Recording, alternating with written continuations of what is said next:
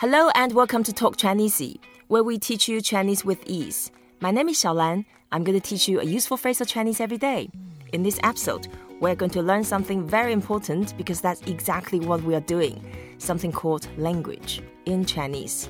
We have a special guest who is the most qualified person to talk about this subject because his company Duolingo has 120 million people using it to learn a new language on a regular basis. We have Louis Van. Hi, Louis. How are you? Hi. Thank you for having me. Thank you. 你好. Ni hao. Louis, I know you have a fascinating story, and that was probably from a couple of years ago when you started a really cool project called Capture. Can you share with us a little bit about it? Sure. A few years ago, I was one of the two people who invented this thing called CAPTCHA, which are these distorted characters that you have to type all over the internet. Whenever you're buying tickets on Ticketmaster, for example, you have to type these annoying distorted characters. I helped invent that, and it's now used by, essentially every website in the world, every major website in the world. After that, I've worked on many other things. I'm a computer science professor. Right. The original CAPTCHA was in the year 2000. Then later in about 2007, I invented another form of a CAPTCHA called reCAPTCHA. Those distorted characters, the reason you have to type them is to make sure that you're a human and not a computer program that was written to, for example, submit the form or buy tickets, kind of millions of tickets two at a time. Yeah. And it works because humans can read these distorted characters, but computers cannot. Yeah.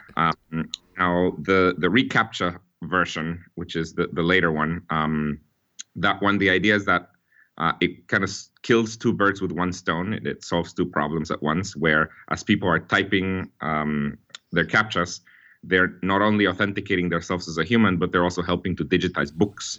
And that's the idea with reCAPTCHA, so that, nowadays when you type a CAPTCHA, the words that you're typing are actually words that are coming from books that are being digitized and that the computer could not recognize, and we're getting people to recognize them for us while they type those.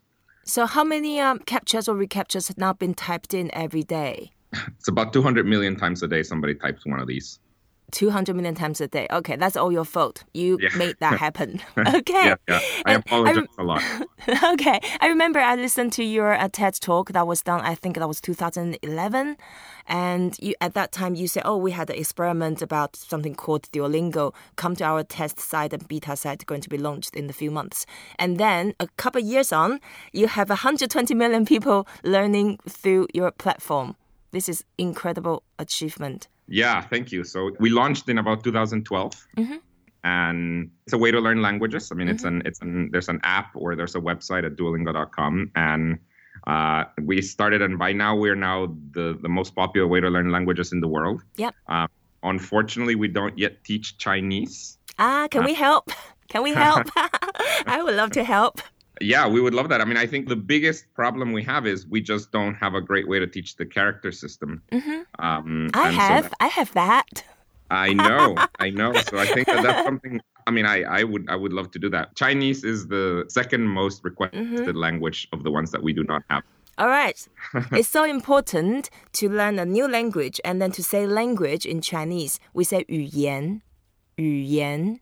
语 is that means to say, the word, the language itself. And yan is just to say something, to speak out. So yu is third tone. Yan is the second tone. So Louis, do you want to say it with me? 语言. 语言. 语言. 语言. Yeah, 语言. That's right. And 语言tends to refer to the spoken language, but sometimes could cover a little bit written language. Is a bit ambiguous. So we say a language, just like when you say a language in English or in French, it's actually it probably covers speaking, reading, writing, comprehension, that type of thing. So 语言 is the language. Do you know how many languages are there in the world? I think it's about 6,000. 6,000 语言. Wow, that's amazing. Chinese, as we know, is a collection of languages. There are 8 different language groups inside the Chinese language umbrella. The good news is they all share the same written forms. So when you tackle reading and writing, even if they are pronounced totally differently, they have different expression, different usage, different preference in vocabulary. In fact, the written forms is all the same. So when people say 中文, that means Chinese, and 文, that means literature.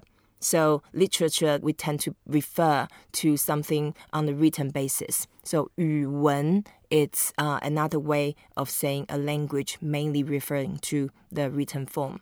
So can you share with us, Luis, about Duolingo? Because I know you famously have the amazing computers, and also using the computers doing a lot of A/B testing, constantly testing what is the most effective way for people to learn the language. Yeah, so with Duolingo, we work a lot to try to make it, first of all, as engaging as possible. One of the hardest things about learning a language by yourself is staying motivated.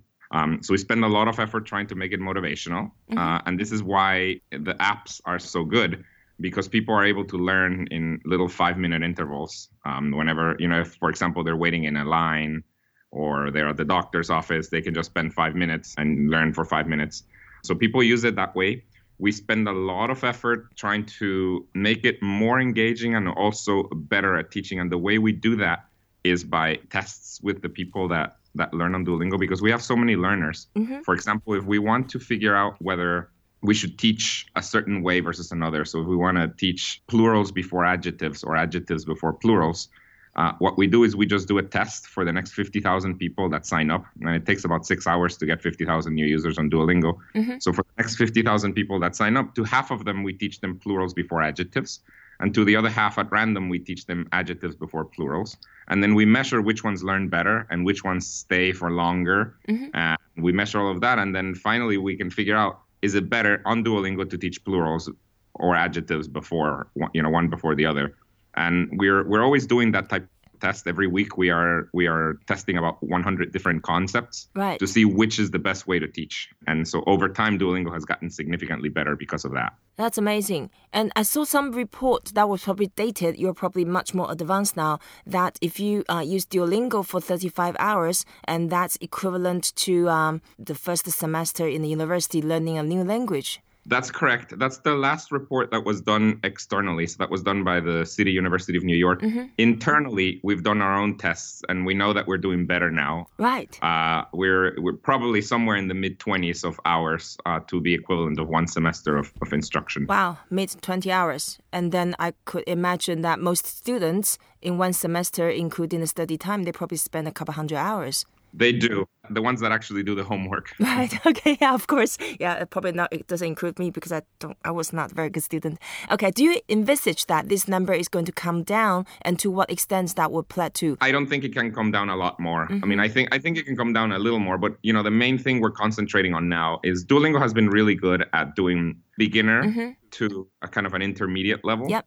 We are concentrating a lot more on taking people to an advanced level. Right.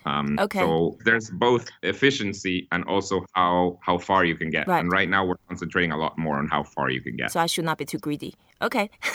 and did you see the trend that which type of language, which sort of, because there are different schools of languages, what type of languages are most effective through Duolingo method? Yeah. I mean, right now the ones that are most effective are usually the ones that are closer to English, or if you're learning from English. So, for example, learning Spanish from English is relatively easy, and Duolingo works really well. Yep. We have some other languages that are much farther from English, like Vietnamese, etc. That's just a lot harder. And one of the problems that people have is when it's so hard, it's hard. It's also hard to stay motivated. I mean, it's when you just cannot remember any of the words, it's very hard. I mean, Spanish has this very nice thing that almost automatically, if you know English, you already know probably about 1,000 to 2,000 words in Spanish because they're the same. Yeah.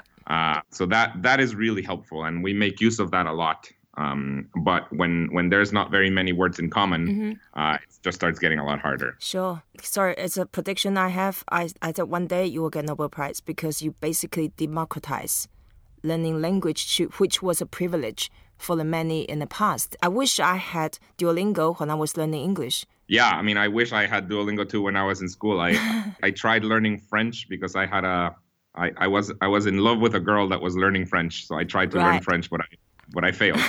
Oh no, I hope a girl part was good still. All right. Thank you so much, Luis. And today we talk about language. In Chinese language, we say 语言. That means mainly on the spoken bit. And then 语文, that's mainly on the written bit. And thank you, Luis, for joining us. And thank you for listening to Talk Chinese. I hope you enjoyed this episode. And please don't forget to rate us, review us, and share what you have learned. Until next time, 再见. 再见, Luis. Thank you. Bye.